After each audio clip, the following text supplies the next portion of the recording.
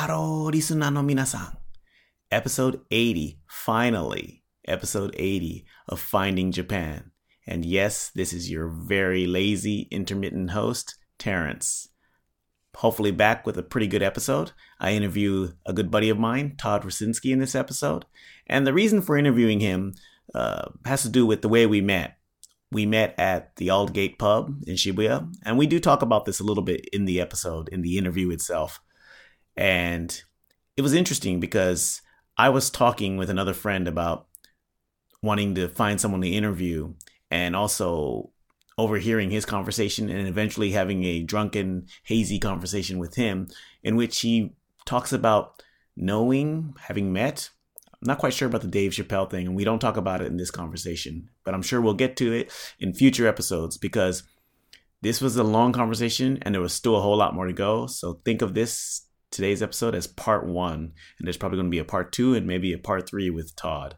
But he also mentions Jay Moore, who happens to be a good friend of his from, I guess, both, way back when they were both in NYC and were roommates with each other.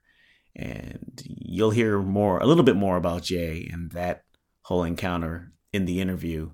For now, I just wanted to give a little bit of a roadmap. It's a bit meandering. I go through stuff about, or ask him questions about his beginnings in Japan and what's he up to these days. And I don't remember if we go too much into the future. This was 2 weeks ago. I don't have the greatest memory, but we do talk about his past, his coming to Japan, kind of his history. And as I mentioned, a little bit about Jay. And it's an interesting little conversation. It starts off with we are at his secret office at a secret university campus. I'm making air quotes that you can't see. I think it just makes me feel comfortable to make air quotes. You can probably kind of tell from my voice where I make those air quotes. Why am I going on about that? I don't know. But we start off the conversation with a little bit of administrative talk, and something that gets into a part of Japan that a lot of foreigners will understand is the bureaucracy, the paperwork, the procedures, the rules that cannot be bent and that are made by the institution, but the institution seems to think that these are laws of nature when they are not. And sometimes they can be very frustrating. So Todd was dealing with some administrative, I guess he has a kind of a budget or what do we call it in English? A fund or a fee? Research allocation? Anyways, he has to report how much he spent and all that kind of stuff. So we started talking about that, and he was, just before this interview, he was downstairs in the office working that out with the administrative staff person. So that's where it starts. It's a bit meandery, but I hope you enjoy it. And ja ne, see you on the other side.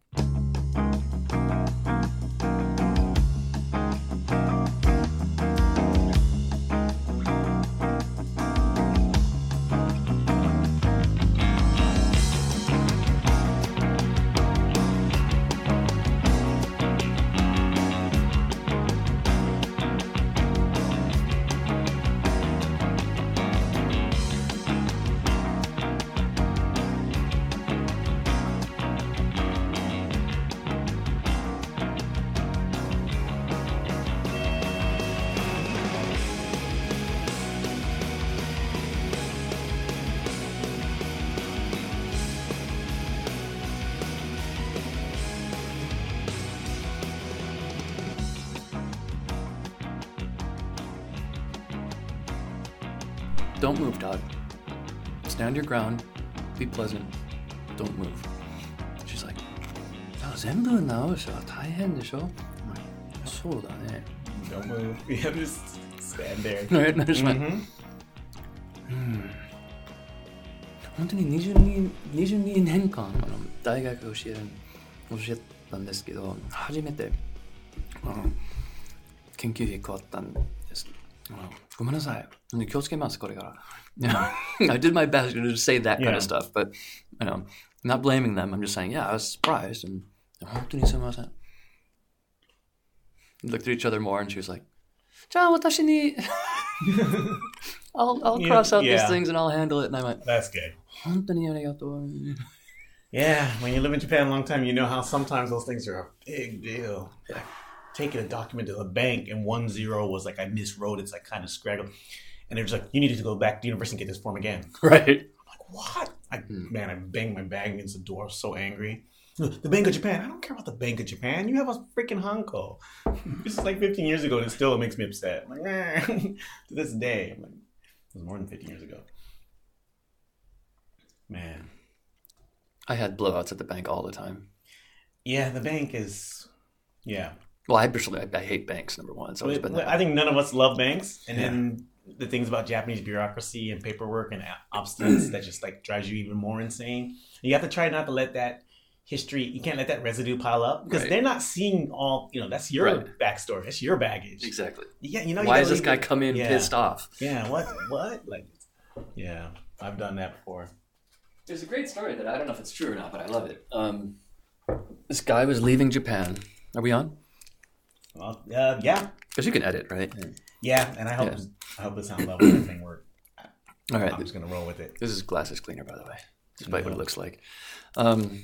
This guy was leaving Japan, and he had, like, I don't know, some money in the bank. And he brought his passport, and he brought his book, but he didn't have his Hanko, something like that. But he was, like, literally going to the airport. And they said, sorry, we're going to keep your money. We're going to keep your money. So back and forth. Then he calls the police and says, Dorabo. I've thought about that. If you ever get into some situation where you can't, like, you have 3 pieces of ID on you, it's obviously you. It's not like thousands and thousands of dollars. Like, yeah. You call a manager. You go, normally we ask for a Hanko.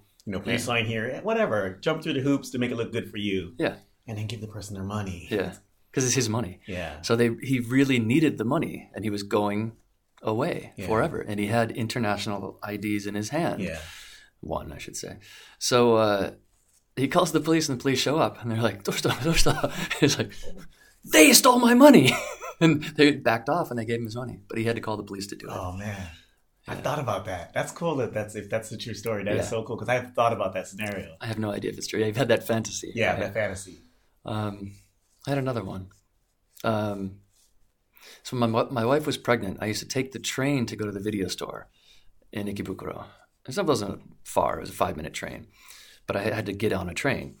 So every day I would talk to the manager there, talk about the new movies, because at the time I owned 2 video stores, right? You used to own a video... I owned 2 video stores. You had technically not a franchise. What do we call it when it's not a chain? A chain, I guess. We call it a couple. Yeah. The chain, like one link.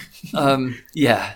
There were 3 stores, but 2 of them were sold to my sister-in-law and I. And of course they went out of business, and I planned that they would go out of business, but they went out a couple of years before I wanted them to. But the point is, I had these 2 stores in Maui, and so I would talk to this manager all the time. It's Gail, I forget which one it was, in Ikebukuro. And one day, my ID was expired, right? Uh-oh, here we go. Yeah, so I said... It's not one day, it's every year. That's how it... Right. Every year. Like, as if it's the DMV. It's like, it's video rental. Do you really need 1-year expiration dates? Yep, so my fault. Right. So I said, hey, he said, do you have your Gaikoku Torokusho? And I said, I do not have it right now. It's a thing about me. I have kind of a send me home wish sometimes that I don't carry it around. You don't care. Yeah, go ahead. Deport me. That's back in the thumbprint days, wasn't it? Yeah. So I see the manager, and he's like, sorry, that's the rule. And I start going nuts in very bad Japanese, rules are created by people, and there's humanity in rules. And I just went nuts and said, we're not a bunch of animals here. And then somebody behind me went, "Sumimasen." I'm like, you shut basically he backed off in a hurry.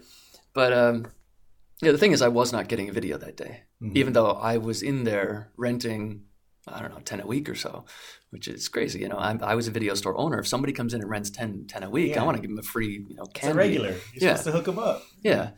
It didn't happen here.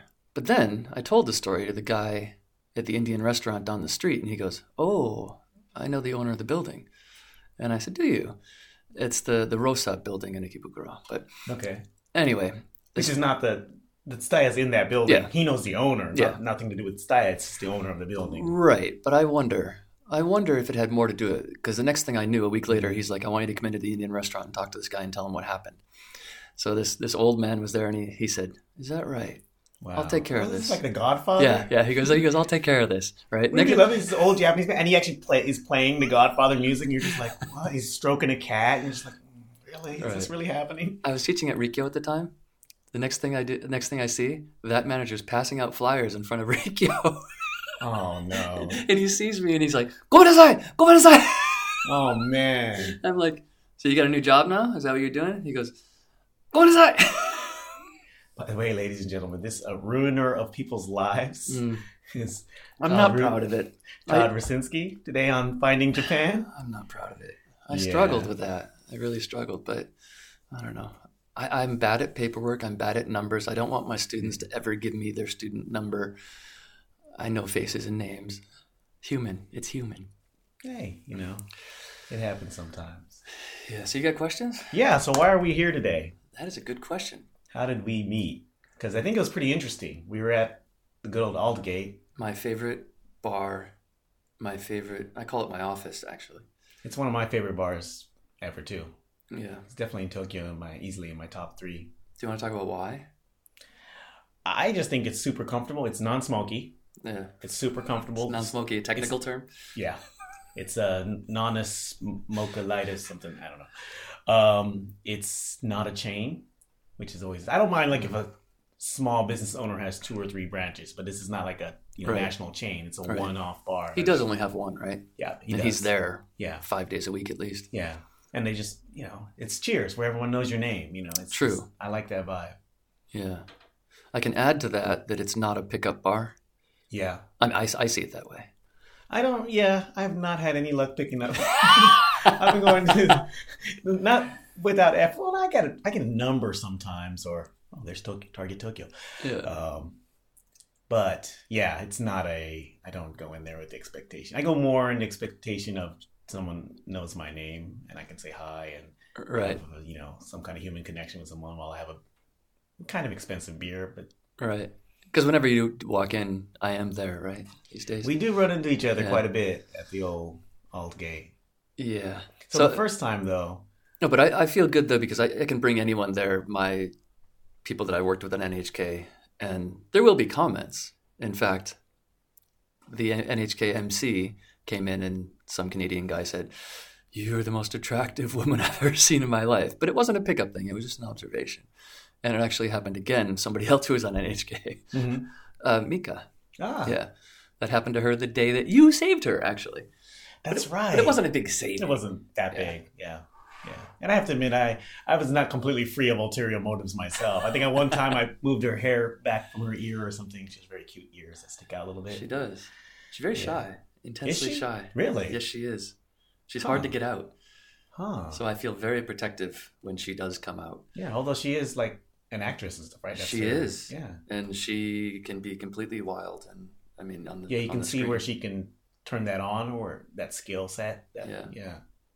That's interesting. So the first time we met, I don't remember, but it's all in the haze of drinking. But is. The reason it's so interesting is because I think I was there with Tom, and that was at the night I was recording an episode with Tom where we were talking about it. I think so. And then somehow we got into conversation with you, and you already seemed like, I'll be interviewed. Or I think Tom said, why don't you go and ask him who wants to be interviewed, because you were so interesting and because you were talking about that first night. I think you mentioned coming from New York and knowing Jay Moore and everything kind of went like Dave Chappelle. I remember that. Yes. And I was like, who is this guy who knows these people? And then of course at first you think like, is this guy one of those is a chronic liar? Is a pathological liar?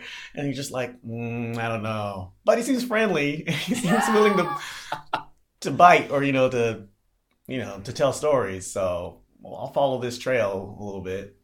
I stopped telling stories for a while because people just think you're lying. Yeah. And I think where I went then I think we somehow like exchanged Facebook or something, right? And then you got in touch with me later. And so I'm always thinking my litmus test for that is people say a bunch of things and then you exchange information. Yeah. They get back to you. And the way you just like casually got back to me, it's like, okay, this guy's probably for real. Okay. Because if he was playing something, he would just let it, you know, it would have been like, hey, I'm saying all this bullshit and I'm going to disappear. Or, Yeah. You know. Yeah, I think it's always weird that I think you always get caught if you just say a bunch of bullshit, as you said. So, I don't know. Yeah. There's some dead time. Oh, I'm going to let it sit too. I'm not nervous about silences. This is where I get to, I don't know if I'm the most experienced interviewer, but I'm fairly confident in my interview skills. Okay. Yeah. I had a friend who wrote a paper on the what to do with silence in the classroom, which is a huge issue in Japan, right? It was all about being calm for silence and letting it rise. Isn't that more of a lack of participation problem? Well, I wonder. But the thing is, I went to Kathmandu with him where he gave the presentation, and that is never a problem in Nepalese schools. Yeah. And he said, I just gave a 90-minute talk and they just looked at me like I was a madman who would ever be quiet in the classroom. So anyway, I'm off track. No, the students from that part of the world when I used to teach and I had international students, they were often the only ones who would raise their hands, ask questions, interact. And it is hard to get Japanese students to interact sometimes. Yeah. I have 20 years of techniques, but it doesn't make it easier all the time. I mean, you still have to try. Yeah. So like many of us, you are in the English teaching racket. Yeah. I came here 23 years ago next week. Well, actually March 15th, so 2 weeks. That's an anniversary. 23 is a weird number, but 23 is Michael a weird Jordan's number. Yeah. So 23 years ago, no job, no contacts, no place to live, about $300 in my pocket. My hair was almost down to my waist, and it was platinum blonde because I'd been in Hawaii for 3 months, letting the sun hit it. I've seen a few photos of your long hair. Yeah. So you want to know why? Why Japan? Why Japan? Yeah. The question on the show is always, how did you find Japan? Okay. We can go back before that. I mean, take a little bit of your background, if just simple where you're from kind of thing. Yeah, I grew up in upstate New York, about a 5-hour drive from New York City on Lake Ontario. It's a town called Oswego, New York. Oswego. It's kind of famous, right? No, not at all. That sounds familiar, though. It sounds like one of those small places that you kind of in the back of your head know you've heard of before. It's got a state university there, and that's about it. Okay. There's no famous weird statue, world's largest giant, like, hot dog memorial, like one, those towns that try to make themselves famous by having the weirdest, like, the largest stuffed cow in the world. There's some town in Texas somewhere. Like that. I mean, it's really pretty. It's on the lake, and so close to Canada, we can get... on Channel 11 from Kingston, Canada. Al Roker went to Oswego State. Rumor has it Seinfeld was up there for a semester, and so was Will Ferrell. All right. But I'm not sure. Check that. Strangely, one of those small little places where there's kind of a concentration of more than one or two famous people who kind of either pass through or... You get the New York City people or Long Island thinking, okay, I want to get away from, New York City, so I'm going to go upstate to the, the hinterland. Yeah. And... that's where it is. And New York has a pretty extensive state school system, so there's a lot of places to go that are kind of out, Yeah, that school system saved my town, I think, as far as intellectually speaking. I mean, there's a couple of nuclear plants there. Okay. So people made money working at the nuclear plants. And, my father is a painter, house painter, maintenance, kind of person who worked there. And he would... get radiation levels high enough so he would get time off. My brother and him were doing that all the time. Oh, wow. You would get checked every few months. It's nothing that's going to immediately give you cancer, but enough to you need to back off sometimes. He's going to be 77 this year, and I guess he's okay. Oh, wow. Could be like a superhero thing where it actually gave him powers. Right. That's when someone told me about that about Fukushima, actually. Todd, don't worry, the body adjusts, or it doesn't. So when people ask me, I always say, we don't know yet, do we? No, we don't. Yeah. So what were we talking about? Okay, so we go. So yeah, my parents were 100% from there, but all my friends, my closest friends, were most of the college professors' kids. So half Japanese or Indian, first family from India. Um, yeah, I think it kind of saved the town. But anyway, so I moved away from there 2 days after high school to get out. Where'd you go? I went to Boston University. I worked a job up there that summer before that, but then I studied abroad in England at Oxford, only 6 months, and then NYU for college, graduate school. So Japan though started. I mean, the first thing I ever saw was Godzilla Saturday mornings, and all these people running from the monster. Just as a kid on TV, Yeah. they would play a Godzilla movie. Yeah, their voices were moving, they're different from their lips, and I was like, "What is wrong with these people? Why don't their lips match?" So your experience with that was with Godzilla movies, because my experience with that is, of course, kung fu movies. Yeah, okay. And it's just great, right? Because the line delivery too is also like, "You cannot be. I will defeat you with my golden monkey claw skills," and Right. the mouth is moving all over the place.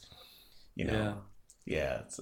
So Godzilla movies. Yeah. Kind of like there's a place called Japan where giant monsters knock over high speed trains. Right, and it made me feel better about my life. I'm like, wow, these people have it really messed up, right? So, but I'd like to see it someday. So I get to high school, and Japan is peaking. I mean, the bubble is there. It's 1985, but It's the start. It's Yeah. the bubble is going. yeah. It's So not the peak, but it's the. that's when I yeah. graduated from high school. But that was when Ishihara, the Ishihara Yujiro, the actor. mayor, Oh, Ishihara, the brother. Yeah, so the younger brother. Right. Ishihara Shintaro. right? He wrote the Japan that could say no. Yeah. Okay. That's right. Basically, the Japan that says Yeah. He also wrote a great novel back when he was I heard before he that. was a douchebag. I heard that. He's actually a literate, brilliant writer. I heard that he wasn't always a douchebag. Yeah, it's the what's the book called? It's really famous. I read it a while back. Yeah. It's good. It's like a little bit of a kind of a lost generation kind of Japanese teens, 20s in the 60s, 70s, kind of a little bit counterculture. Yeah. Yeah. Well, I mean, he wrote that book, and even though Taiyo something, Sun something. yeah, But anyways, no, but the Japan that could The say no Japan- book. I yeah. forgot what that's called in Japanese, but yeah. He wrote it with someone, right? It was kind of a big deal because it was this whole thing about Japan, like not just being like subservient to the West or it was bigger than that. I mean, it was basically, we don't have to listen to you ever again. We have nothing to learn from you, America. Shut up. yeah. And even though I was only graduating from high school, I thought, wow, this is going to come back to haunt them. Yeah. Didn't he write it with the Sony guy? Did I he? think he wrote it like they may have had another ghostwriter, or he could actually write, so he probably did write it. But Yeah. I think he did it in cooperation. Someone with, I think, Google this. Morikakyo. Yeah, the problem is I don't want to Yeah. be clickety clacketing while we're talking, so Right. we'll just let it. But yeah, the Japan, that was the impression, or that was that book. Did you actually read it, or you just heard it came out and you kind No, of I heard about it, and then you watch the media all the time, and it was fascinating because they would show Japan as a worker's paradise, and wow, Japanese families all go to the mountains together on corporate retreats every weekend. I'm like, wow, that's pretty interesting. It's nice to keep people happy. And Japanese people will buy a television for double the price in Japan that we pay here, even though they don't have to. And they'd interview these guys at the Shibuya crossing. Right? Why would you pay double the price? We're Japanese. We take pride in our work. And I'm like, wow, this is really messed up. I got to go and check these people out, right? Not a lot of this turned out to be true, but it was fascinating, and it just seemed so much like the other. I was always, I mean, from the time I studied at Oxford in '88, I was always traveling. And you had a question. I'm sorry. Oh no, it's fine. I was just thinking about did it coincide with what was that movie, Rising Sun, Michael Crichton, like a little bit of Yeah. the American fear because of the economic rise of Japan, and like you mentioned, yeah, we're proud as Japanese. We'll buy the expensive Japanese Sony TV and then also sell it to you guys, and that thing, I remember talking to friends, American friends, who told me like in the 80s, like, oh, I'm never buying a Japanese car. That's a rice mobile. And, Yeah. And then See, I never had that though. feeling the fear of the Japanese economic prowess and the American industry and American economic might at the time. Like Japanese were buying up. They bought the Right. Rockefeller Center. And I'll tell you about that. I actually have a good story about that. I shouldn't preface it like that, but It's gonna be the worst story yeah, ever. right. It better be good. Yeah. See, I never have that. If I can talk about, this whole America first thing, or, even Japan first, I don't ever have those feelings. When I was in, like, even my first years of high school, whenever an exchange student came to our small town, they came to me. And I don't know why that is. It's just maybe they saw my head up and they saw me quickly see them as a person. Somebody from Panama, somebody from Spain, I would show them around. And it wasn't like it was my job. It just came to me all the time because I didn't treat them as a foreign person. So something in my DNA, I think, just said, you should root for the world first instead of a certain country. Okay, and I don't want this to get too, cliche. Yeah, Pollyanna. Right. But it's, But I read this article that only 15% of the people in the world consider themselves citizens of the world. That's an interesting statistic. Yeah, I got to check that. Because that's insane. I mean, that not the idea of considering yourself part of the world is that only 15%, or that people don't understand. Like, they think they can just live in their contained, their nationally contained, linguistically contained culture, ethnicity, environment now. People don't realize that the things that happen in one country actually do affect the other parts of the world. And when people don't see those connections and think they can just kind of hide in the fortress of their own culture. Yeah. So I never felt, when I saw all the Japanese stuff going on, I did think, well, there's a bit of bravado there that's going to kick him in the face someday. Okay. And like I said, I was pretty young, but it just makes sense. No matter how big a country gets, it's going to go in cycles, and it may even just fall. Right. So, but I thought, okay, there's stuff to learn here. Just like right now, I think there's stuff to learn in China. Okay, I really want to know what's real and what's making this work. And so the Rockefeller Center thing you mentioned, right? I was actually taking the train up to my job. I took a year off before I went to graduate school, so I had this really bad job. It was fun. I was a waiter at TGI Fridays, and feeling pretty bad about myself. TGI, no wonder you like TGI Fridays. I didn't know you were a waiter there. Yeah. Well, I know what's good about it. Okay, don't tell anybody I go there, but I do. Fridays, Shibuya, happy hour, in and out, happy hour, end of happy hour, then you leave. We've spent a couple of happy hours there. There's good people there. Yeah, it's fun. There are good people there. I don't go too often, but when I do, yeah, and it's again, the price for the drink. There's probably no better happy hour in Tokyo. So I'm going to my job, not feeling too good about myself because some guy's telling me how a French fry should look before it goes on the table, and I just studied at Oxford, so but it was good to get beaten back into reality. But these guys across the way from me on the subway were saying, "Can you believe it? Can you believe it?" Japanese, and they didn't call them the Japanese, I'm sure. Mm-hmm. They just bought Rockefeller Center. We're going to work for them. We fought over there, and we kicked their asses, and now we're going to work for them. I saw the guys. I saw soldiers going to work, and that's just a mind-blowing thing for them, right? And my first thought was, well, what can we learn from them? What can we do there? And so I think all this stayed in my mind that, yeah, I've got to go there someday. But it wasn't go there to live. It was go there to check things out. Yeah. One thing about the citizen of the world thing is you're never going to have the kind of loyalty that some people have for one place. But what you want to do is pick out what is good about everywhere and try to use it to make your life better, to make other people's lives better, right? And yeah. So I remember the good and the bad. I mean, my first experience meeting a Japanese person, 1988, after Oxford, I had saved up, I don't know, $600 for 6 weeks in Europe. I'm staying. You could do Europe on $600 back in the day. And I was sleeping with rats running outside my window. I mean, it's still even in the 80s, it's tight, but you could do it. Yeah. Today, if someone says, "I'm going to Europe, I got $600 in my business, in my budget," I'm like, for 6 weeks, survive. I wonder if I could do it. Yeah. But you change that to Nijuman. It's similar. Yeah. Okay. But so I never wanted to be. I never want to be pegged for what I actually am. Okay, yeah. In a sense, I was a backpacker, but I didn't carry a backpack. I remember I had these shoes that were like businessman type shoes, and I carried like not a briefcase, but something that could be an overnight garment bag or something, right? And so backpackers would look at me on the train and say, "You speak English? You know, are you in business?" My hair was still straight up in the air. It wasn't long then. It wasn't long. It was just straight up in the hair. Sting, spiky kind of thing, and pure white too. It's just, so anyway, I didn't want to be seen that way, and I wouldn't stay in many youth hostels. But the first one I stayed in was Interlaken, and there was a guy, and I wrote about this. I'm still trying to find this guy, but his name is Koji Yoshikawa. Right? Good luck trying to find Yoshikawa Koji. Yeah. Right? Yeah.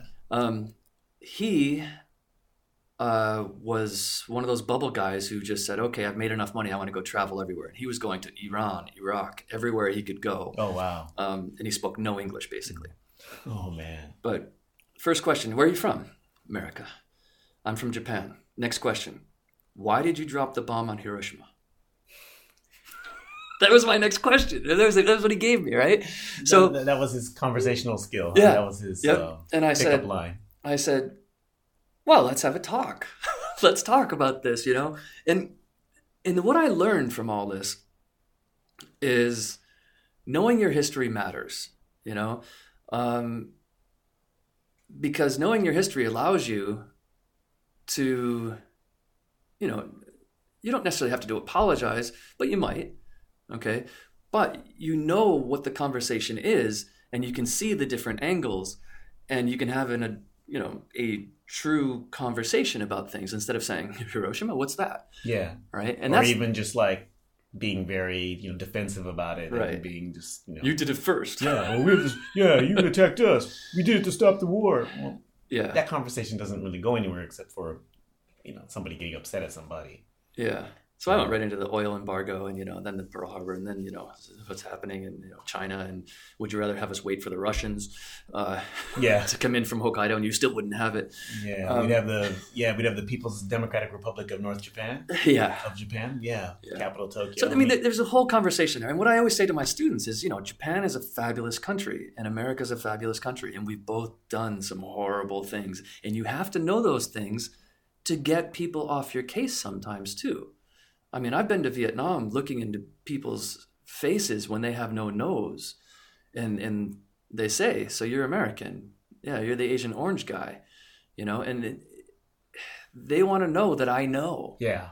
Right. And if you know, that's not it's a sin if you don't know. Yeah. If the Japanese don't know how long they were running around colonizing Korea. Yeah. How many years? I ask my students that sometimes. How many years? And they say, I don't know, 5 or 6. No, 35 years. The annex year is 1910. To 1945, right? Yeah, and actually they were there before that, but that's the official when they actually officially annexed it. And wasn't that, no more Korean language, newspapers were Japanese and all that? It was bad, but it's interesting to see how colonial powers treat different places differently depending on economic need. Yeah. So, for example, the Japanese presence in Taiwan is much less harshly remembered because they just wanted to use Taiwan as a port stop to connect to the rest of Southeast Asia. The same thing with the Brits. When the Brits went to India, there was a lot more of the tea and the spices and those things that they wanted, the trade things they wanted from India. But in Africa, there was a lot of mining, mineral resources they wanted. When you colonize a place for mineral resources, you got to treat people like crap because you expect them to go down into the cave and dig stuff out for you. And so enlightened rule quickly comes to a stop. I'm not saying what they did in India was appropriate or nice, but the degree of cruelty and the degree of subjugation is different depending on economic needs. And in Korea, they expected to try to get those resources out of Manchuria. So Korea happened to have the bad luck of being in between, a rock and a hard place. So it doesn't bode well. Yeah. So this guy, Koji, we ended up talking 5 hours that night. Wow. I said goodbye to him there in Switzerland. I hiked up. I remember my back was killing me. I could barely walk. And I thought, okay, you've got 1 day in Switzerland because it's too expensive. Come back here when you're almost dead or with somebody who appreciates the, beauty of the place and you can afford it. come back. I still haven't been back, but I'm still I've waiting. I've only been to Switzerland once. I didn't do any of the standard things. I spent 2 weeks in Geneva at a United Nations Human Rights subcommittee conference. Nice. So from Zurich to Geneva was just the train. You're like, wow, one of the most beautiful places I've ever seen. And then spent 2 weeks in Geneva, which was okay. It was nice. But yeah. I was in Interlaken, okay? And so I've heard of Interlaken. So I decided to hike up the mountain. I said, forget it. This body is killing me right now, and I've got, this is the beginning of my trip.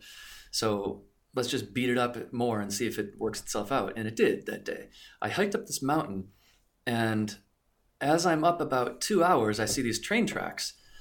And I'm asking locals, and I couldn't understand what they were saying, but I found out later they were saying, don't go up there, don't go up there. It's avalanche season, right? So I'm like, yeah, great, see you later, And I'm hiking up. This train of rich Japanese go by and look at me. Oh, look, a real Swiss person. Hello, hello, man. right? So I'm waving to them. The driver actually stopped and said, "Don't go up any further." And he kept motioning, avalanche. I'm like, okay. So I still went up further.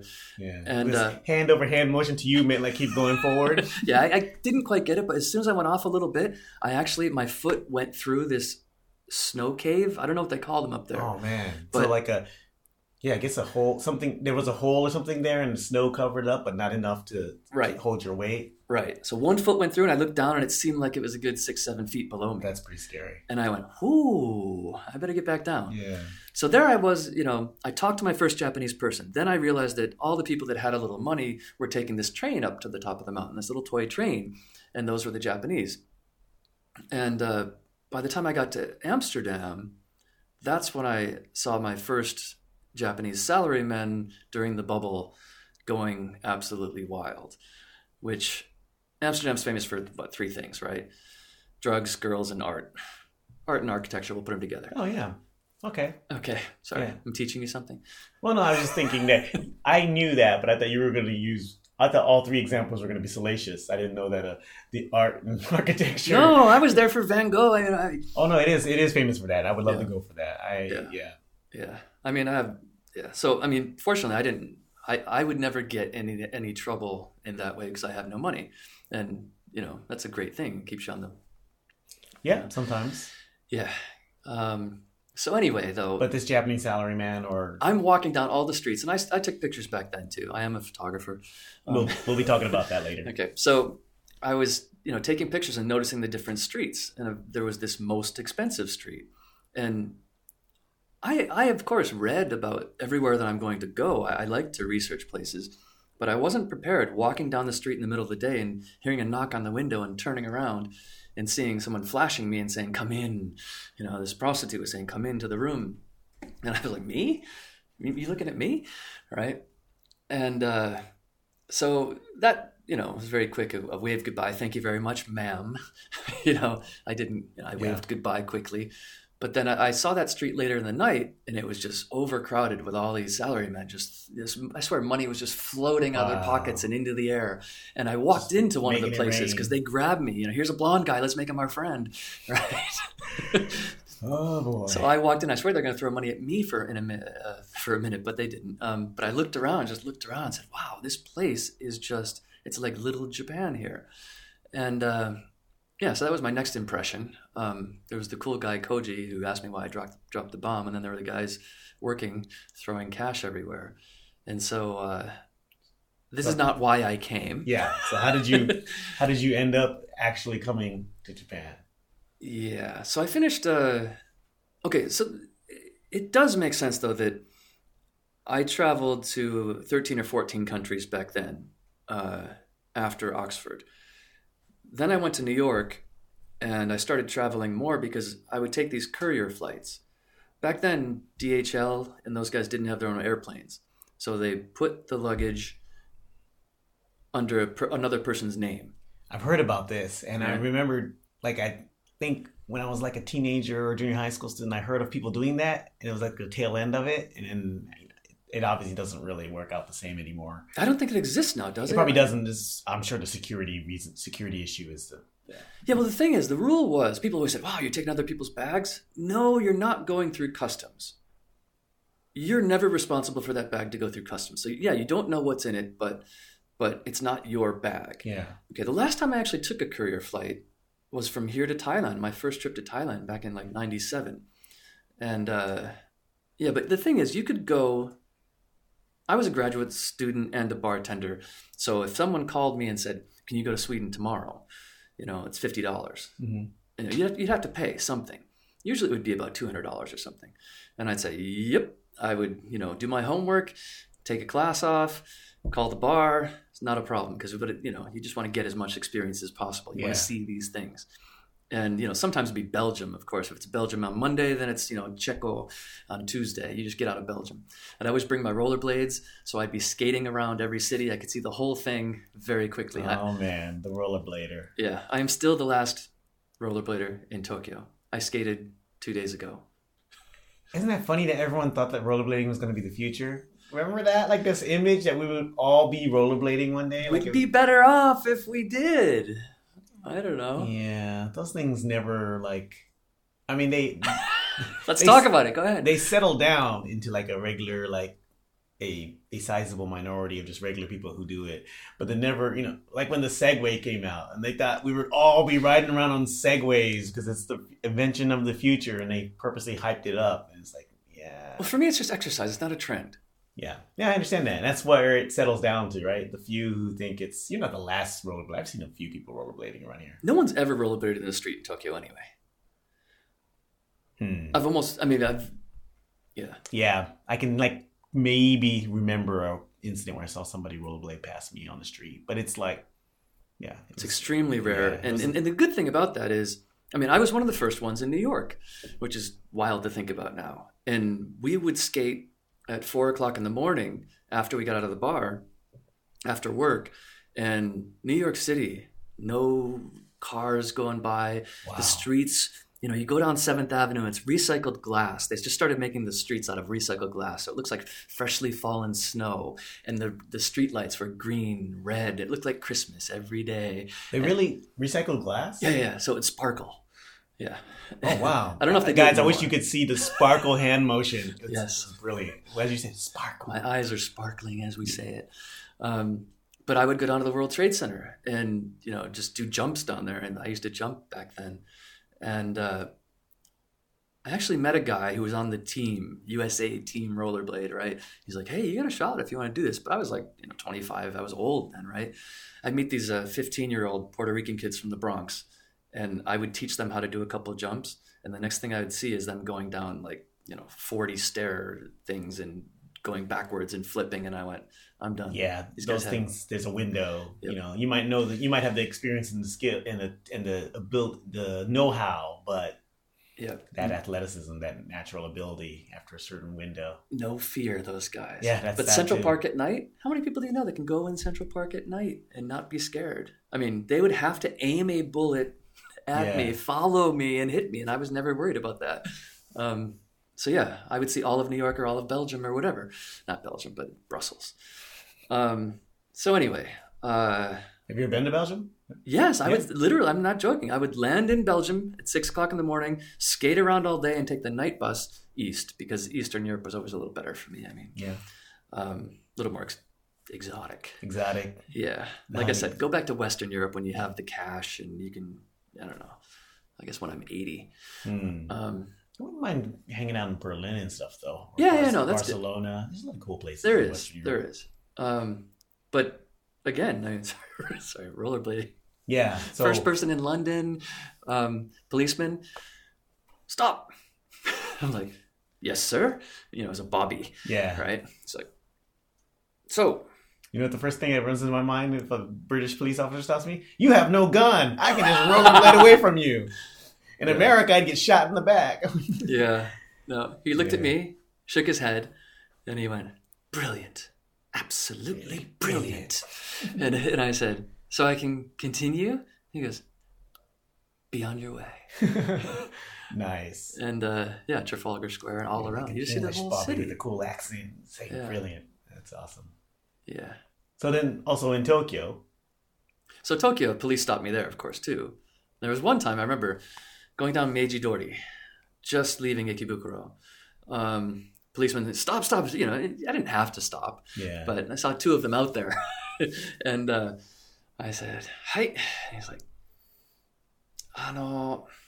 靴 Good. 持ってる? 持ってません. He's like, 公園の方がいいですね. And I said, yeah, I'm going to Yogi Koen right now. But that's all you're wearing. You didn't bring a pair of shoes. You you're so used to, comfortable with rollerblading. You just Right, I don't bring my shoes. Yeah. And I used to get on the train back then too. Wow. Yeah, New York City or whatever. Yeah. So I said, yeah, I'm going to Yogi Koen right now. You just follow me. I'll be there. Let me go. I'll be there in 15, 20 minutes. He's like, starts kind of scratching his head. Uramichi shiteru? I'm like, yeah, I know those back streets. He's like, please, go those back streets so we won't see you. Yeah. And that's so Japanese, isn't it? Yeah. It's not my problem if we don't see you. Yep. There's a lot of that here. Yep, that's what I learned. Which sometimes is, how to say? It's very, it can be good. It's a way that Japanese relieve the stress of certain social norms, where there's these, official but unspoken of, exits and, behind the scenes kind of things that we all know is happening, but we acknowledge as long as you stay on the little back path that no one's going to actively come seek you out about it. Yeah.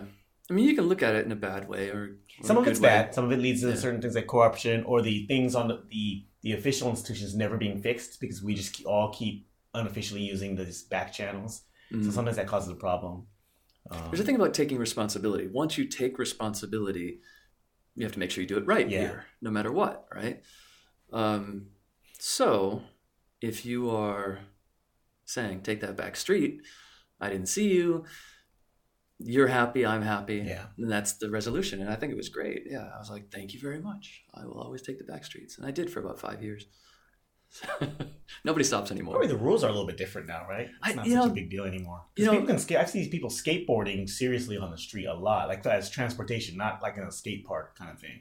Yeah. And maybe they do get stopped occasionally, but I think it's more just a be careful or stay on this certain path or just don't, as long as it's not masses of 20 people skateboarding and totally blocking off traffic. If there's not that many, it's okay, because then it doesn't... we were the first people to skate in New York City. We used to go to the post office on our rollerblades. We used to go to the supermarket, skate around the aisles, throw cereal at each other, boxes, and but we were good at it. See, we were really good. Yeah, this is why we can't have nice things. Right, but here's what happened. Somebody thinks they can do what we do. They go and they run into some, older woman, and then all of a sudden, no skateboarding ever in the store. I imagine them running into the toilet paper pyramid. Right. Yeah, but once the people who were not as adept. So when you were rollerblading around Japan, so you come to Japan first on like a trip, or did you just blindly come here to live? Some people, you meet those people like the first time they came to Japan. I have a former, actually technically a current housemate of mine. He doesn't really come home a lot because he lives with his girlfriend unofficially. That's good for you. He's an Australian guy, and the day I met him was his first time in Japan to live in Japan, and he's been here now for over a year, and he's going to be here for a few more years. Like he never even took a 1 week, 2 week trip or anything. He's just like, I found a job with the English teaching company. I got a contract flying out from Australia, and the first day I met him, he was like 3 hours off the plane. Like, yep, I'm here to live for however long I'm going to live here. I'm just like, wow. Wait. So you had an ad in the paper? How did you meet him? I live in a share house. So, okay. So I'm just saying that when I met him, he was he had just come here randomly. Well, I had this plan. Okay, I finished graduate school. I'd only ever been in my adult life. This is embarrassing. I was 27 years old, and I had many, many jobs, okay? I think I said before I had 38 paying jobs in my life so far. At that time, there was still probably 15. I started working when I was 11. I was an illegal worker at the age of 11. Well, if I count up how many jobs I've had. Yeah. Although a lot of them are variants on teaching, so I don't know how much that, Yeah, if the variation's big enough, I'd count it. Yeah. So I said, all right, I got this master's. I paid for all my education. My parents didn't give me money after the age of 18 or so. So I said, it's time to see more. So I said, okay, I'll go. I've been taking the courier flights to Europe. I'd done that trip to Europe. And there was always the courier flight, $400, which is a bit much, Yeah. $400 though, you can go to Bangkok, right? Or you can go to Tokyo. And I'm like, but then you got to stay 2 weeks too. So 1 week to Europe is easy, but 2 weeks over here, not as easy to take time off from classes or the job. So I said, okay, it's time to go that way. So I had saved up, I don't know, like every time I had $1,000, I would take a courier flight. It was like, $1,000 in the bank, time to leave. Right? I just had to spend every, it was about experience. It wasn't about saving. Right? That age and Yeah. Anyway, most of my friends were not doing that. But so I talked to a friend who always wanted to travel and who was kind of a nut. And he said, can I go with you? And I said, yeah, sure. And first I went to Hawaii to see my brother. I went to Maui I didn't know how long that was going to be. I thought it might only be a week in Hawaii and then head over to Japan. I actually spent all the money I saved up in Hawaii because I stayed 3 months. Yeah. And Hawaii is not that cheap, actually. Right. And I had to get a car and stuff, which I never bought a car, but I borrowed somebody's car and I paid them. Mm-hmm. And so by the time I hit Japan, I knew that I would have to, this is terrible, but I like to put my back against the wall. I respond well under pressure. So like I said, I had almost no money over here when I arrived. And I found a job in 3 days. So what year is this? 1994. 1994. And so I'm in Hawaii. I'm on a nude beach in Hawaii. Okay. I kind of live there. It's not just because of the nudity. It's because is this the nude beach that we all fantasize about, or the local nude beach? That's a good question. See, if we want to talk, talk, nude beaches in my experience are the local nude beach. Yeah. Here's the thing about the nude beach in Maui. There's a place called Big Beach and Little Beach. It's known as Makena. Okay, and I have tons of stories about that place too, like teaching Anthony Kiedis, Chili Peppers singer. Yeah. 3 hours teaching him how to body surf there. He had clothes on, but anyway. He had a sock on. Yeah, well, yeah. So, but it's the best waves. Body surfing waves, it's amazing. You have to climb over this semi-mountain. Okay, call it a big hill. Mm-hmm. And more Japanese stories. We had to post a sign in Japanese. Don't climb over the hill, take pictures, and run away. It's rude. Okay. Wow. There were Japanese tourists who were doing that? Yeah. Because of the nude people there? Men. Oh. Yeah. Yeah. Okay. So anyway, stories of more images of Japan and come back to me, right? Pervy. I love that passive-aggressive perviness. Yep. Climbing over that mountain to take a picture and run. Yeah, and run. But never, never face up to it, Yeah, you didn't have to be nude there. That's the other thing. You could have just, there's a side with, surfers who are mostly non-nude. Yeah. There's couples in the middle, and then the best bodies are down at the other end. They're gay. Mm. Okay? The hot bodies are down at the right side, the far side. It's typical, right? Yeah. I mean, I can appreciate the occasional nice looking male body, but right? Not for a whole long time, right? Like I can make a pit stop and be like, okay, that's a very good looking male human being. All right, now I need to move back to what I like. Yep. So it was natural for me to be there, but I'm sitting there and I got my Japan Lonely Planet and I open up the book and I point to a place and it says Ikebukuro. And I said, this is the place we're going. Oh man, you did the same thing Eddie Murphy does in Coming to America. Is that right? Queens. We're going to New York because I think New York was like he spins a globe or something or like the random thing. And then within New York, he sees Queens. Like, that's where I will find my queen. That was his thing, is to go find the love of his life, right? So he was the Prince of Zamunda. Sorry, I love that movie. I should see it again. Yeah, the whole 80s thing is great. I'll just read the script. So the movie's good. I always missed meeting him by very short. Anyway, that's another story. But so somehow you randomly find this place called Ikebukuro. Yes. You think, I'm going to go to Ikebukuro. Ikebukuro. Ikebukuro. I forgot what we used to try to call it. But it said, second most dangerous place in Japan, which if you look at the police agency things, north exit of Ikebukuro. Yeah, Ikebukuro is kind of famous for, it's cleaned up a lot these days, but all of Tokyo. It's technically the petty theft area or something, right? So... what was number one, Roppongi? No, Kabukicho. Yeah, that makes sense. It was Kabukicho, Ikebukuro. Back then, I don't know what it is now. I haven't checked the police website in a while. Yeah. So, but I get there with my friend. He's like, what? There's nothing to be scared of here. Yeah. You know, we just came from New York City, and Yeah. before, you know, Times Square was Disney. This is, Yeah. you know, New York was still If you're at in a rough '94, edge. it's just cleaning up. It's just maybe it's peaking, right? But even if it still Yeah. was not yeah. a dangerous place by any Yeah. stretch of the imagination. So we check out this one so-called Gaijin house, okay? And it says, you know, there's no internet, right? Call Chico. Meet me in front of Marui no Mai, Marui no Mai, Marui no Mai. So Yeah. that's the only Japanese I knew was Marui no Mai. Yeah. I'm like, what? So I get off. I had a first class ticket, no money, right? But I had a first class on Continental because I had so many miles saved up. Oh, nice. So I arrived first class. I had a free limousine bus. So wait. You fly in the first class with your buddies on the same plane back in coach? Yeah, something like that. No, he arrived on a different plane. He stopped over in Guam. He was saving that much But money. that plan was just like, hey, let's meet up in Tokyo. Yeah, I remember waiting 4 hours at the airport. And I remember looking at this one guy who was a teacher and the adoration he was being shown.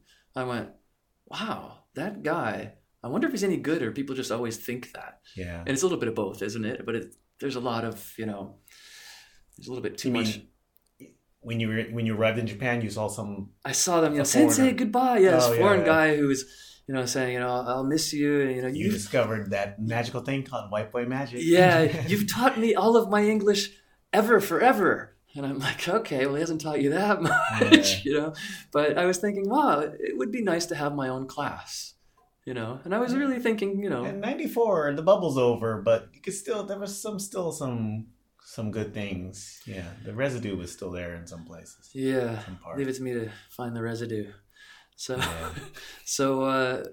but I had a master's, okay? I mean, I did have a real degree, so I thought I could get a job here pretty quickly. Mhm. But I had no contacts whatsoever, and showing up in March happened to be a really great thing, you know, Yeah. because I had no idea that. If you had come like in April or May, Yeah. you would have been kind of screwed. I You could probably have would have found something, but you would have found something rickety to tide you over until sometimes the fall is one reset period, Right. and then, Exactly. but basically until I the had no spring. idea. Yeah. The timing was really, really good. Yeah. And so I went to this place called Kimi Information Center, which is still there, and that's where you could find housing. Oh, sorry. Go back to the Gaijin house, though. Okay, 2,500 yen a night. I had a couple of phone numbers in my book from being a bartender in New York. Hey, talk to me when you get here. You know, I'll help you out. You know, I called this guy. He worked for Waseda. He's like, I don't remember you at all. Sorry. Oh man. We want to have a coffee now. Yeah. I was like, hey, thanks a lot. You know, Oh, man. you know, we talked for hours at the bar, but Yeah. whatever. You know, hey, But wow. yeah, that was kind of a weird thing. Yeah. But, even uh, for drunk memory, that's pretty bad. If I Yeah. talked to somebody for hours, I would remember. And yeah. Yeah, I just remember this guy from Seattle reading a book in Japanese at my bar in New York and saying, wow, that's cool. I'm going to go learn to read Japanese. Mm-hmm.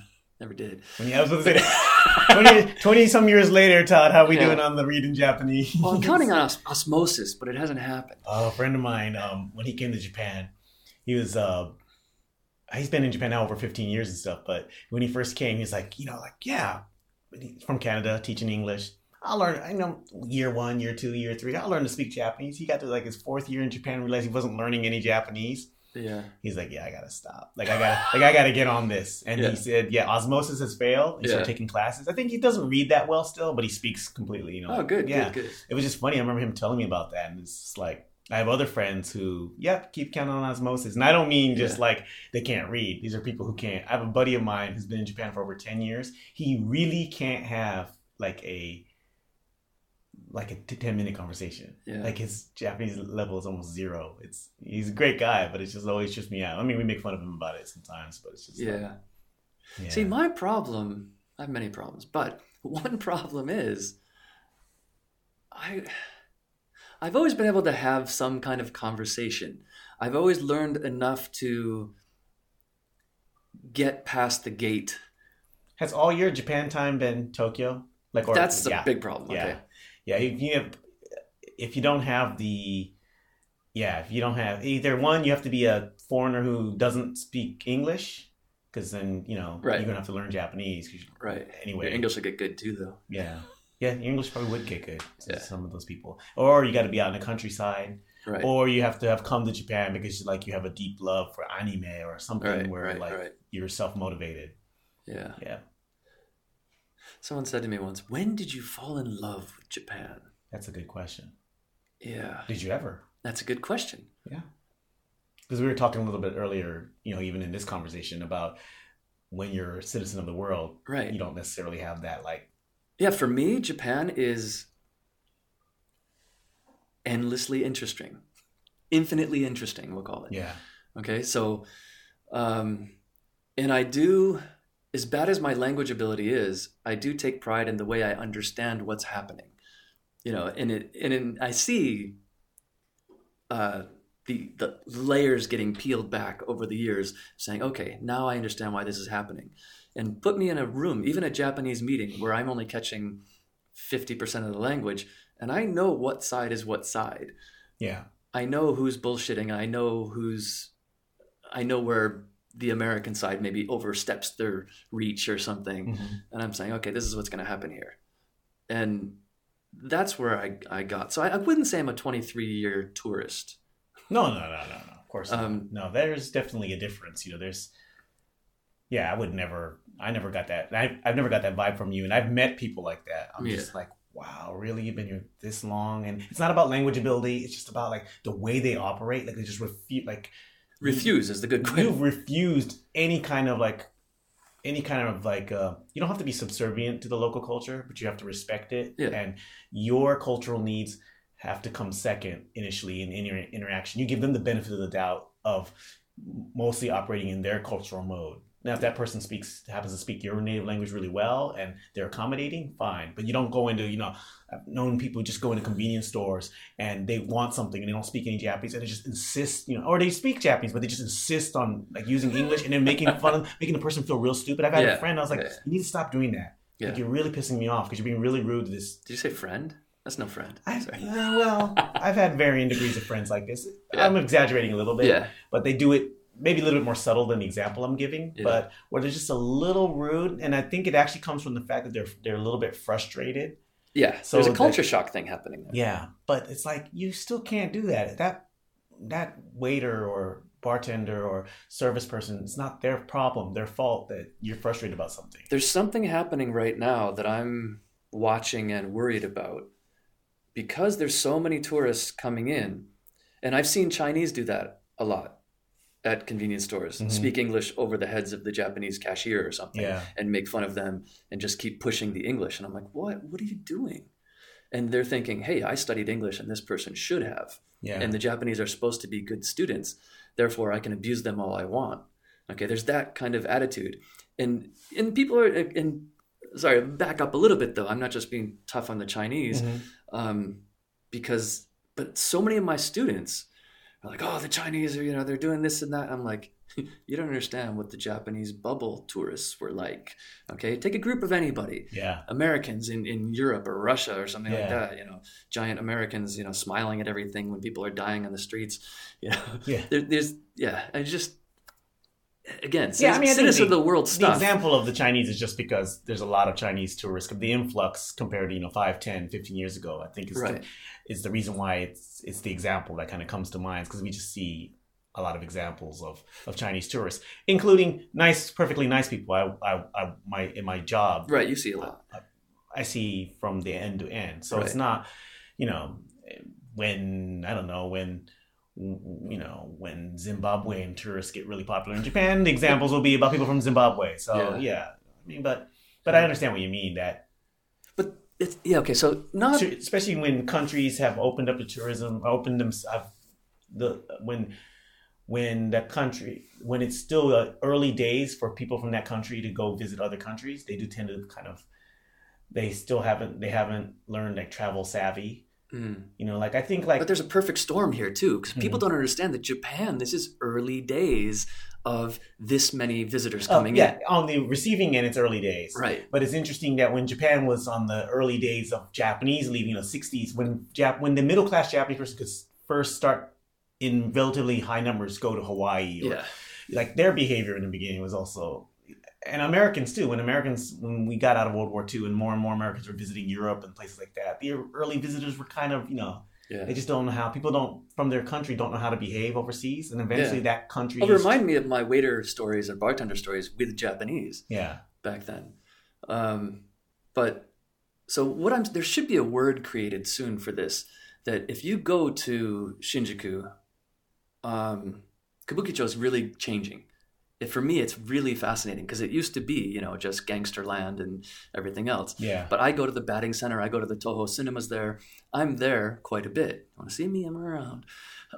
Is that your regular neighborhood? Your hangout neighborhood? It's the closest batting center. You're a batting cage. Yeah, guy. so it's like deep into Kabukicho. I bring my daughter there, which is weird. That would have been weird a few years ago. It's not so. It's very different now. There's a samurai museum. I swear it's connected, okay? Yeah. But it's got high rankings on TripAdvisor. I haven't been in there, but people love this place. Yeah, well, there's also that robot restaurant. The robot thing, right? That I've never been to. But again, people... the growing pains of Kabukicho reminds me of Times Square, say around the turn of the century, right? When it became from strip peep shows to Disney. Yeah. Okay. It's not that extreme there, but Kabukicho is one of the biggest changing. You can still find plenty of shady stuff if you want. Absolutely. But they've done a little bit better job. The shady places have. But what happens though is I'll go into a restaurant now with my kids, and they'll shout out bad English at me. Like I walked into this place. It was in the Toho cinemas downstairs, and it was crowded. And you could see the waitress was really freaked out and stressed. And she went, "No sheets!" And my children, who are Japanese, looked at her and went, "What did she just say?" And I said, "No shito," and she said, "No shito." And I'm like, What's she going on about? There's no seats. Okay, so I'm like, and she went, "Oh, sumimasen, nihongo wakaru, and I'm like, But for me, I worked in the service industry. I want to train these people. I want to go into these restaurants and say, "Look, here's how you address everyone." The Olympics coming up. Yeah, but I don't think they're going to listen. It's just like all the signs that are wrong still in Japan. I don't think they want the Gaikokujin coming in there. But I think it is going to have to change or get better because it is changing. Like every year, Japan breaks its record for a number of visitors. From overseas. Yeah, well, by common sense, it should change. Yeah. If his voice is far away, it's because he's gone to get the soy milk. I got to get some more coffee. You want some more coffee? You're okay. Sure. Yeah, I'll have some coffee. Not much there, but so it's. Yeah, don't worry. I can fill in the space until you get back because that's probably going to be one of those weird like voice far away. You don't edit at all? I will a little bit, but I generally don't. I generally don't edit that much. It's not that much more. It's pretty frustrating though because sorry. So, listeners, just think of this is a little bit of the break spot. Yeah, go get your coffee. It's gonna be a little rough audio wise, but it should be okay. It usually works out. So, I'm walking home from NHK. And I wanted to buy some like Halloween mask for my daughter. I walked into one of those, I don't know, curios shops. What do you call these things? They sell everything. Yeah. Okay. And these two women with tons of makeup and, the aipichi kind of thing. And they're so stressed walking over to me because they didn't study English. They've been dealing with foreign customers all day. Yeah. And as soon as I spoke a little bit of Japanese, they were like, yokatta, arigatta. I felt so bad for them. Yeah. Right? Somebody should be in there helping, I need a new job. We should start this business. There needs to be. I've had more than a few friends tell me, "Hey man, the Olympics is coming up. Japan keeps having more tourists. Like there's something there. There's huge business opportunities in helping out with helping restaurants the Japanese or side, shops, but also when the foreigners come in, there's tours and different things you can help them out with to make their stay more fun. And there's so much potential. Yeah, I mean, not to not to hatch business plans on a podcast while we're recording, but inbox me. I'm Yeah. interested. I really, because I've worked in the service industry. I've worked in shops. Yeah. Speaking of that, okay. I remember I was a waiter in Hawaii, and this, again, bubble 1990. this is that time in Maui? No, time in Maui is just before you came. Right. over. There was another time. There was 1990 time. I went away for 6 months. And that's when Jay Moore moved into my house in New York. And yeah, I was gone, so he came in, and then I moved back, and somebody else moved up. But Did he destroy your house while he was there? kind of, yeah. I kept getting all these reports. Are we going to ruin Jay Moore's reputation? on Todd's this not gonna podcast? like. No, we're not, because I love Jay. I love Jay. And he also, he's more than setting up about his past escapades. I don't think it's a surprise That's right. for anybody. No, he would love me to tell some horrible story, but I'll save that one. Yeah. Um, But you were in Hawaii. So I was in Hawaii, and this California blonde, beautiful waitress had tears in her eyes, and she goes, I can't take it. I can't take it. There's a table of 10 Japanese men. Oh, boy. And I'm like, I got this. I Yeah. got this. You know, so I went back there. I'm like, what do you guys want? And I know they're going to order the same thing. Yeah. Okay. So they went, not right? And I'm like, pasta? Pasta's good. Pasta? Yes. Pasta. Pasta. We got 10 pasta. Yeah. Love you guys. Listen, the tip is not included. Do you want me to include the tip? Do you want me to write the tip in? I'll put 15% right here because it's a party of 10. I said, don't give me any extra money. You understand that, right? And, you know, I had no Japanese. I'd never been to Japan. Yeah. But I knew certain things about certain customers. And, Yeah. and they were like, yes. And these guys loved me so much that they gave me, this is extra for you. Okay. So I told the woman, I'm like, what's going on? She goes, it was different from you. They reacted differently to you than me. Yeah. I mean, yeah. You know what they did with her? They started shouting this thing, which I've never heard. And even Japanese people don't know this. Nice numbers. They're talking about 34, 24, 34. Yeah. Right? Yeah. Nice numbers was a phrase. Nice number. So Wow. That is bad. and can I take a picture with you? And they were kind of snuggling up a bit too close. Man. You know, basically, we have a lot of Yeah. money and we can do what we want. Yeah. And again, again, culturally, I'm not looking down on them. Even though it is. It's something to be pointed out. I mean, I've had, Western female friends, talk about experiences on the train, the ogling, you're a Western woman, so you must be easy anyway. So what's the problem with me touching you or getting in your space? Like, You talk to Western women who get touched on the train? Mhm. I didn't know that. Yeah.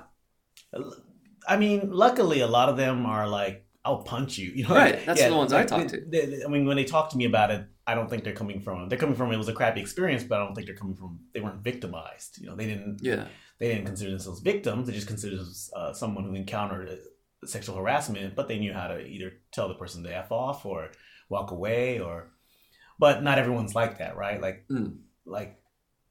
I think as a guy, if you do that kind of horrible stuff, you're actually very lucky if a woman would slap you or tell you to back off, because the worst is when when that person can't do that. And to do that to somebody is just terrible. Right. If that happens, hopefully someone's there to catch you. Yeah. Yeah, so. Yeah. But- So I mean, here's another one where I was a bartender. It's kind of a square bar, so I couldn't see what was going on. I was working with a woman, and she came, tears in her eyes again. This is crazy that there's 2 tears in the eyes stories, but it was true. She's like, those men are so rude. I look over, and there's 2 plain-looking salarymen down at the end. And I went, what do you guys want? Or I didn't even say that. No, I looked around the corner, and they said, beer, 2! Yeah, that whole thing where when you don't really know the language. Right. You But just start my yelling and reaction shout in things. New York was Yeah. no. And I turned around. I basically lost eye contact. They couldn't see me because I was on the other side of the corner of the bar. And they went, huh? And so I looked back and I went, I made eye contact, and they said, beer, 2. And I walked over. I said, gentlemen, you will never get served. I'm like, this is not why? a barn. Why? And I said, 2 beers. And I motioned to them, and they said, please. And I said, there you go. Yeah. All right. Now this these guys, I talked to them later, and I would say they were friendly, well-educated men. But they didn't speak English very well, right? Not very well, but better than that. But I think they think like they have this stereotype where they think like everyone in America is frank. So just being frank, like the Japanese people love to say franco, America jima franco. They're just frank. So you just say what you want. And it's like, no. We are frank because we know how to use our language and we know what tone. Like I've had to have this conversation with Japanese people. One, not every American person is aggressive. Yeah. Not everybody is quote unquote frank. And also there are cues that you're not picking up on. And there are places where people are frank, where it's appropriate for them to be frank or to be more direct. Yeah. And you just think you have this stereotype in your head, Americans are direct. So if I just yell everything and speak really directly to people, that's okay. And it's like, it's not okay. And I've had to tell students, you're really rude. Your tone right now is very rude. And the other thing that Japanese people are not good at is that in Japanese language, you change the actual structure of the way you speak to connotate where your position is and your politeness. Right. We don't really have that as much in English. So you got to watch your tone.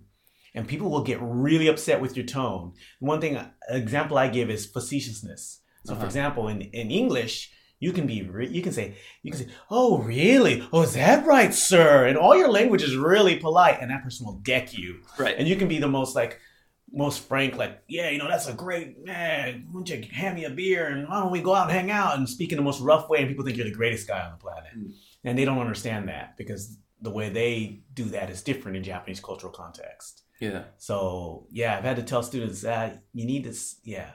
Your analysis is interesting because it is not mine. Okay. And let's see. I mean, both can be equally valid. Yeah, there's probably let me test this though, okay? Mm-hmm. Just go back to any izakaya. What are they saying? How do you order 2 beers? Good point.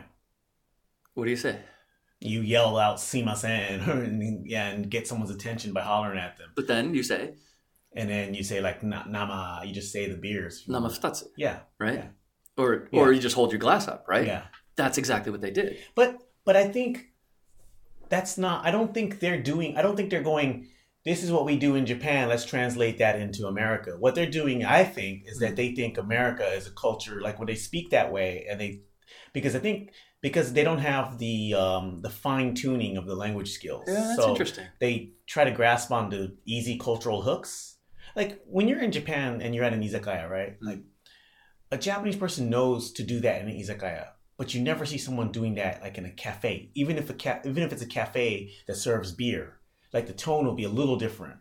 Like if it's a little bit of fancier cafe, or if it's like they know where they can really, really, like in a clamoring izakaya, you'd be like, "Sumimasen, nama futatsu," like at full pitch, and you see foreign friends like, people just yell out "sumimasen" and get an order, and like in the States that's yelling at your waiter who's going to come over and go like, "You yell at me one more time, you're done today." Right. You don't get to and that's what I said to these guys. But no Japanese person would go to a nice ryote or even a cafe, a more like cafe bar type fancy place and do the same thing, or they would, but they would. But we were in a bar. We were in an izakaya type setting, so I think that was definitely part of it. That was probably part of it. I'm not saying you're wrong. I'm saying that's 2 different interpretations. Yeah. No, I think that's an interesting point, though. I did kind of forget about And you also have to think about who works in an izakaya, who works in a bar in Japan, this type of bar, okay? Mm-hmm. And customer's king. New York City is one place where you really can just refuse service. I mean, you're being a jerk to me?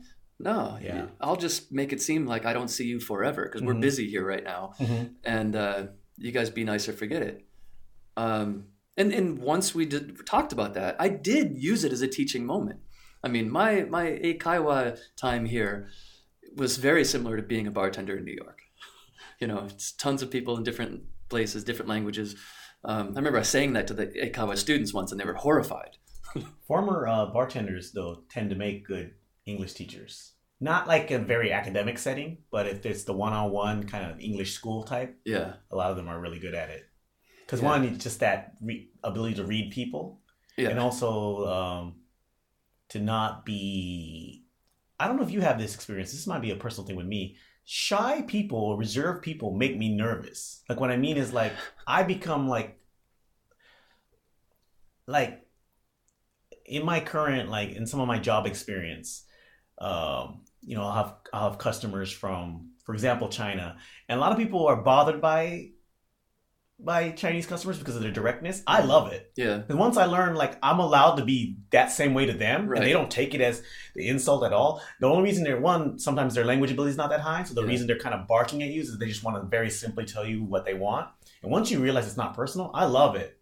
I'm much more nervous around like Japanese people who like are nervous too, and they're shy, and I feel like if I say something to insult you or bother you, and just makes me more shy, people make me so nervous. I almost prefer, once I'm used to that you're just doing what you're doing because there's something you want, I'd much rather have someone be like, me hungry, you help me. Okay, you hungry, me help you. Like, here's a awesome. burger. Rather than and then like, what do you want? And if I say something to you, you look flustered, and it's like, I don't know what to do with you, and like, yeah. But part of that too is that you know too much about the Japanese language and Japanese culture. That might be it. Because my best friend for years here said, I guess he only stayed about 6 years, but he graduated from graduate school from Saitama Daigaku. Mm-hmm. So he was here at Monbusho scholarship for 6 years, a Romanian guy. And he said, my first 6 months here were the best. I couldn't speak at all. That I've heard that sentiment. And after that, I was so worried about how do I speak to this person?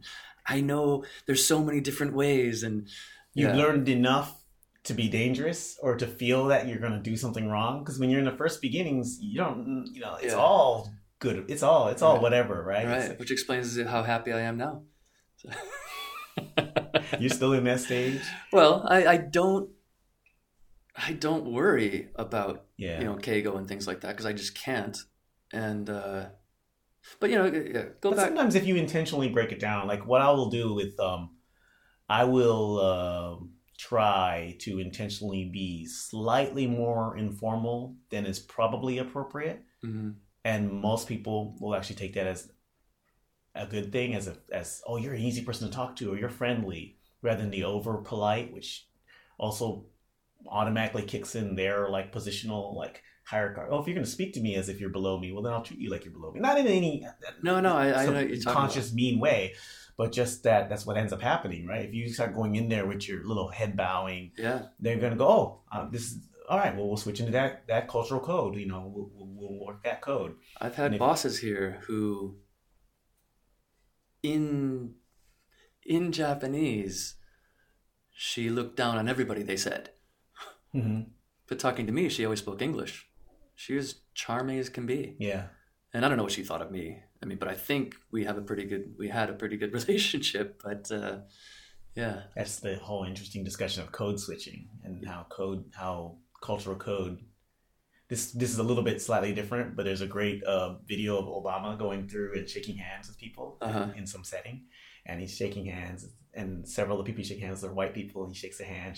He gets to the black guy, and it's the half hug thing, like the clasped hand hug. And then the next person's white again. He goes back to just shaking the hand like a standard handshake. And it's just the most natural thing. But someone had mentioned in that video, I think it's a Facebook or YouTube video, like code switching and how we do those things in cultural context. So even people who are bilingual, Japanese people can speak English really well. You'll see their personality be different from when they're in Japanese and when they're in English.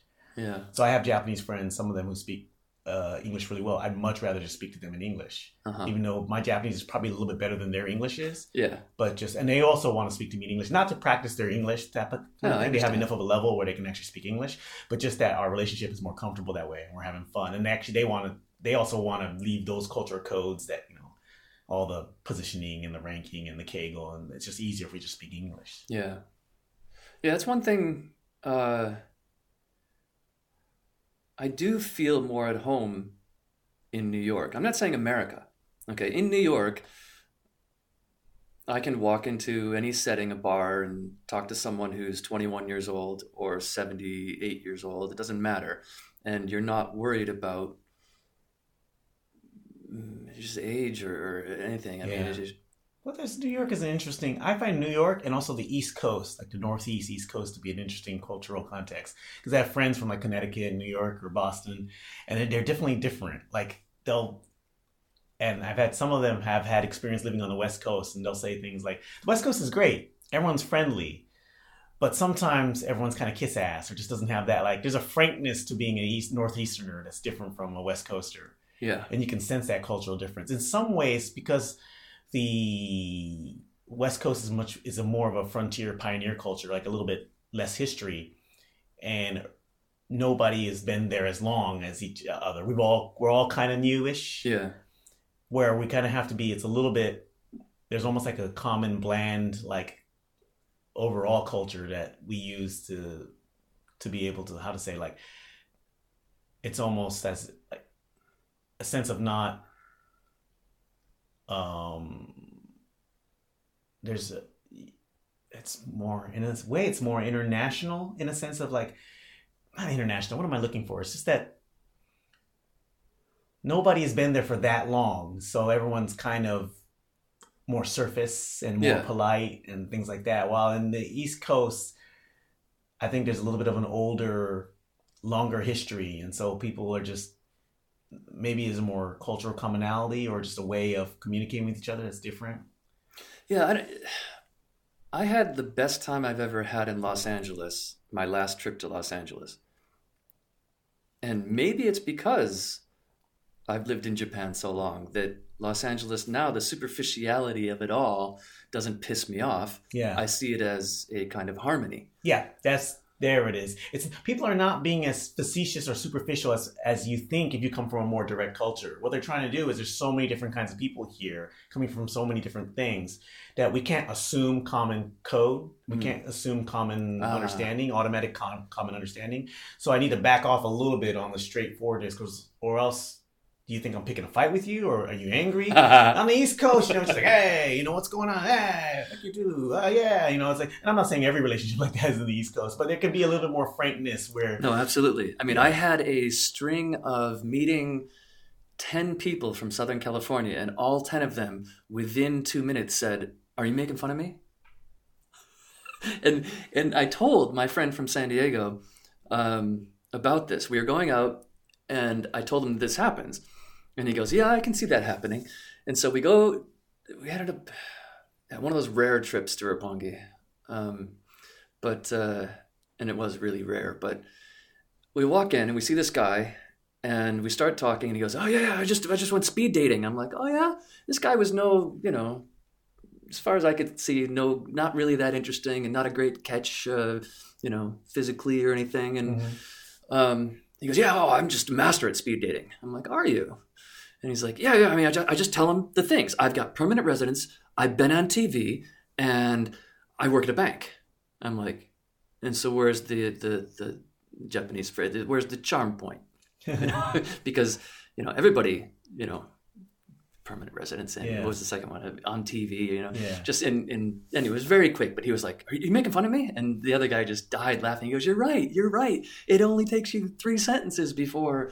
In New York, it would be like, yeah. Anyway, yeah, it's interesting.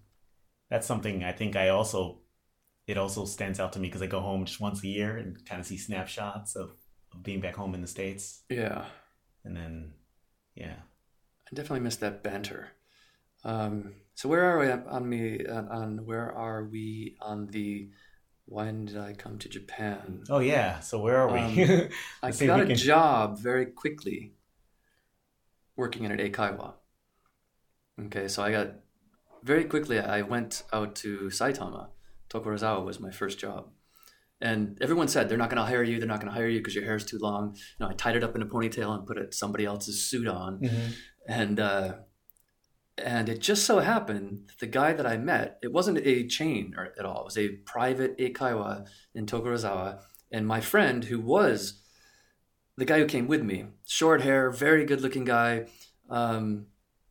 didn't have a master's, but who cares at eikaiwa, right? Mm-hmm. And it just so happened that I said I was a singer before. And the guy who was the owner of the eikaiwa was getting married a month later. And he wanted me to sing at his wedding. I didn't know this at the time, but that's why he hired me. So I get the job. He provided an apartment. Back then the phone lines used to cost 7,000 yen, right? He provided a rental phone line and everything. And I lived in Kotasashi for a year, above a video store and right next to a highway in Shimachu, the home center. So Shimachu. Yeah, Yes. home center. Okay, now I remember. So, Very nice. but the thing is, it was all about the, you were a singer. So a month later, I'm at the Prince Hotel in Ikebukuro singing My Way Oh boy. at his wedding, Yeah. handing out flowers. He goes, I want you to hand out flowers to all the girls like Elvis. I'm like, no, but the girls come to Elvis. He doesn't just hand out flowers. Oh, they'll come to you. Don't worry. Right. So sure enough, he pushes all the ones that are like 8 years old towards me. So I have to give out flowers. And imagine singing regrets. I've had a few, but then again, it's, this is what Trump did for his inauguration. Did you know that? Boy. The first dance was like My Way. Oh yeah, that's right. It was. Yeah. This is no self-awareness on that, but at least this guy, still my friend, by the way. I love this guy. Yeah. But I'm like, that's not a good song to sing, He goes, that's the song I want. And you got to sing it like Elvis. I'm like, not like Bob Dylan, because Bob Dylan did it too. Yeah. I don't think that's what he was quite looking for. Yeah. Oh, man. So, okay. So you did Eikaiwa for a few years. Yeah. But Eikaiwa was one of the best introductions to Japanese culture. Okay. I had people in there first of all, there was the shock. There were two other teachers at the time. I walked outside during the break time and I said, I can't do this another week. There's no way. I can't talk this slow.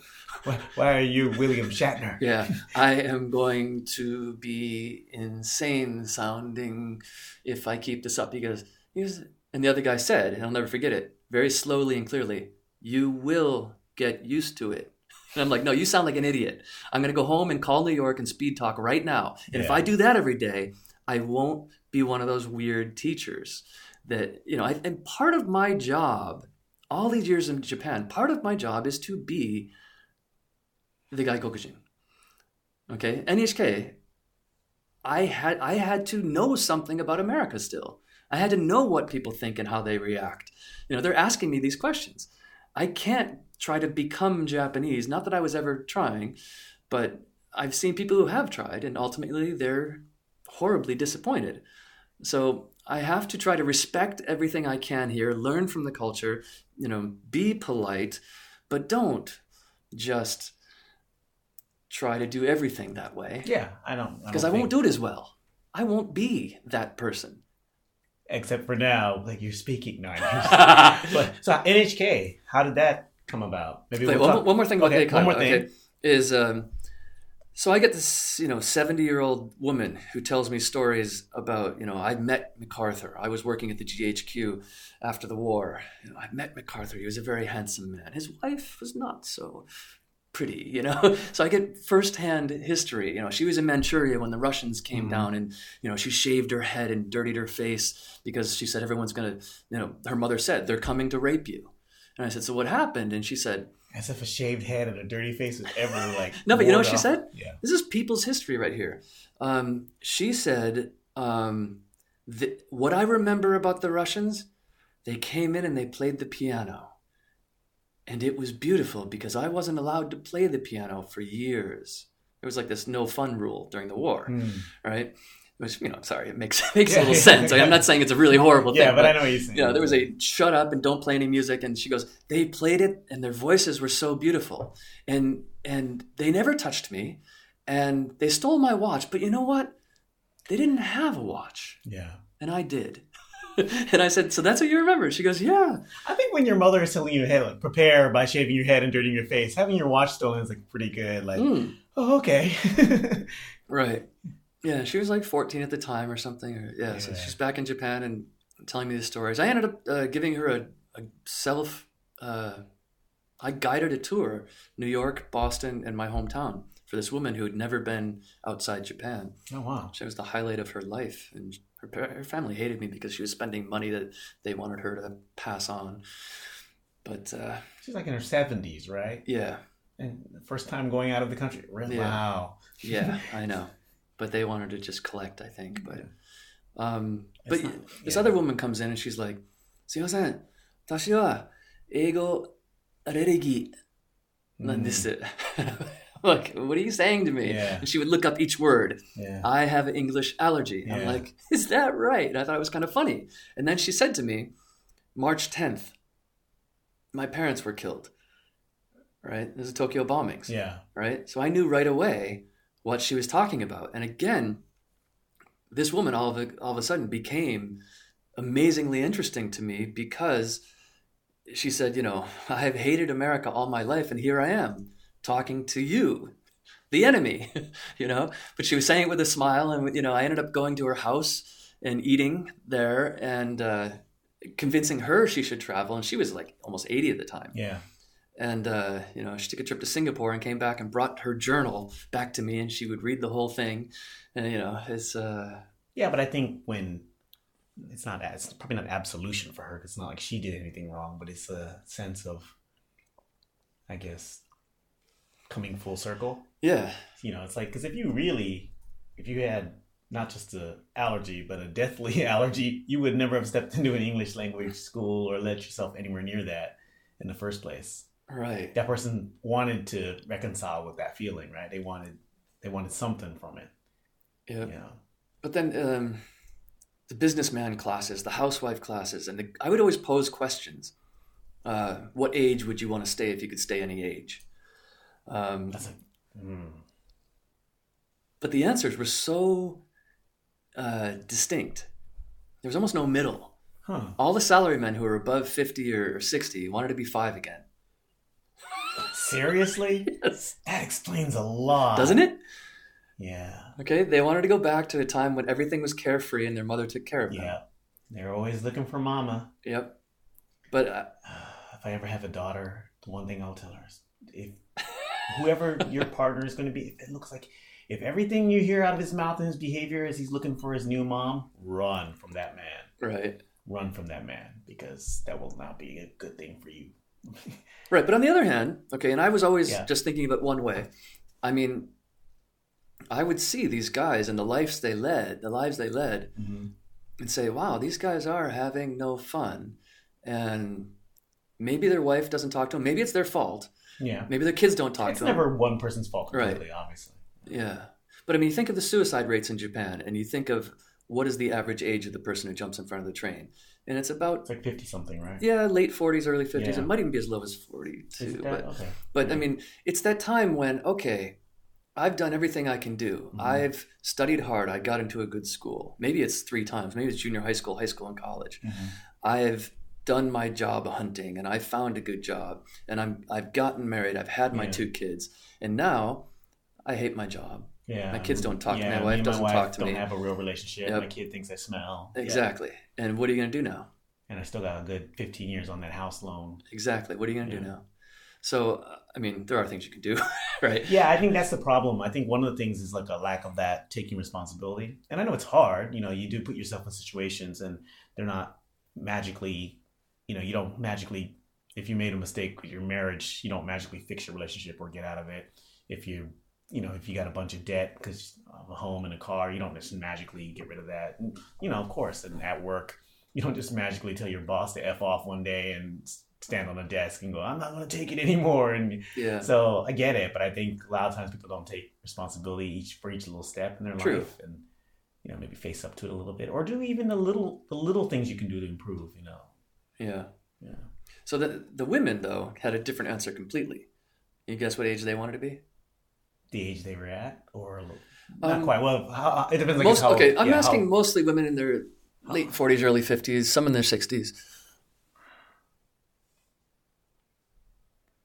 It's the age just after the kids are out of the house, isn't it? Yeah. So it's like depending on when they got married and had kids, so it's in their 40s. It's No, it's actually earlier for them. Think Saitama. Okay, sorry. But, Okay, they're getting married earlier. The late 30s or 33. I mean, so the kids but are the at kids are- school. Okay. No, sorry, the kids are at school. That's out of okay. the house. Yeah. You know what I meant by out of the house. I didn't actually, because I already had the answer in my head. So when you said out of the Okay. house, I Yeah. meant they have their days free. Mhm. And this is when I realized that, wait a minute, women don't work. Women aren't given the equal opportunities to work here, but they just come hang out with me, and then they go to tennis lessons, and then they do this. Yeah. Yeah, they're taking care of the kids, but there's an incredible amount of freedom they have too. Did you ever have any of them come out to more than just hang out with you? Yeah.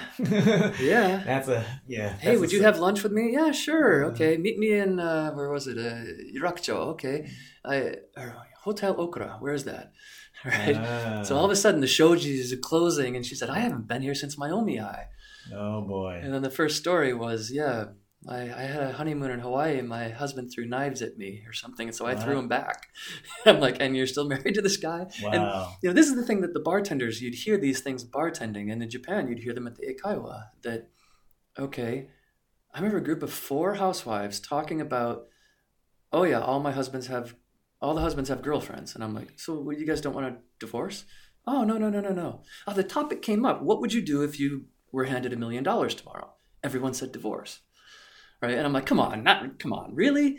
And they're like, yeah, well, we don't want to work at Subway Sandwich. I remember that was the thing. We don't want to work at Kaiten Sushi or Subway Sandwich. I'm like, so it's well, when you've been a housewife for a long time, doesn't mean that they're not smart or they don't have skills, but they have no work history for that time. Right. It's hard to, yeah. So, and then I remember one of them saying that her husband's girlfriend was like a first-year student in college, and she was really cute, and so she understands. And I was like, and here's the point where your mind is blown, but you think, it's not my job to like set this the way I think it should be. Right? I mean, these are her beliefs, and it's not for me to say you're wrong. It's just for me to say, wow, let's learn from this.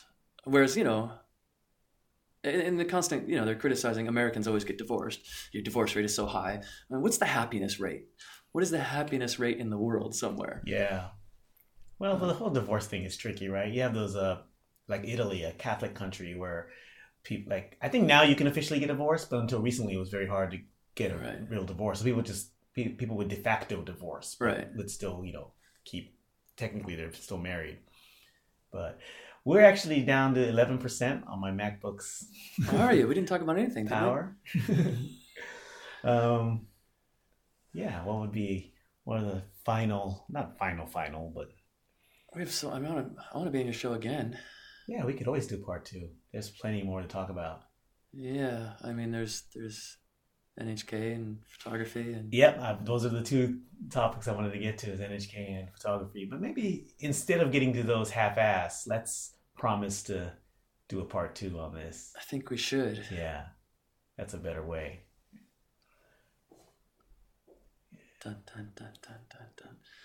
That's we just faded out. Yep, that might be the wrap up for today. There was something I wanted to ask you, but I think I'll save it for next time. You can come out here anytime. I mean, it's a trek, but it is cozy. I could have turned the heat on too. I'm actually getting a little chilly right now. It is getting a little chilly. I didn't want to turn it on because I didn't want the the sound. Yeah, that's okay. So thank you for having me. No, thank you you've been really awesome. I'm actually, one of my things I'm bad at is asking people for things like, can I have an interview or things like that? And you're the one who often sent me like, hey, I'm free these days, or, I'll let you know when I'm back in the country. And so appreciate it. Well, your first impression of me, is he a bullshitter? Always goes back. I think of that all the time. Yeah. Because I do have a lot of stories that people are like, that can't possibly be true. I didn't tell that many today.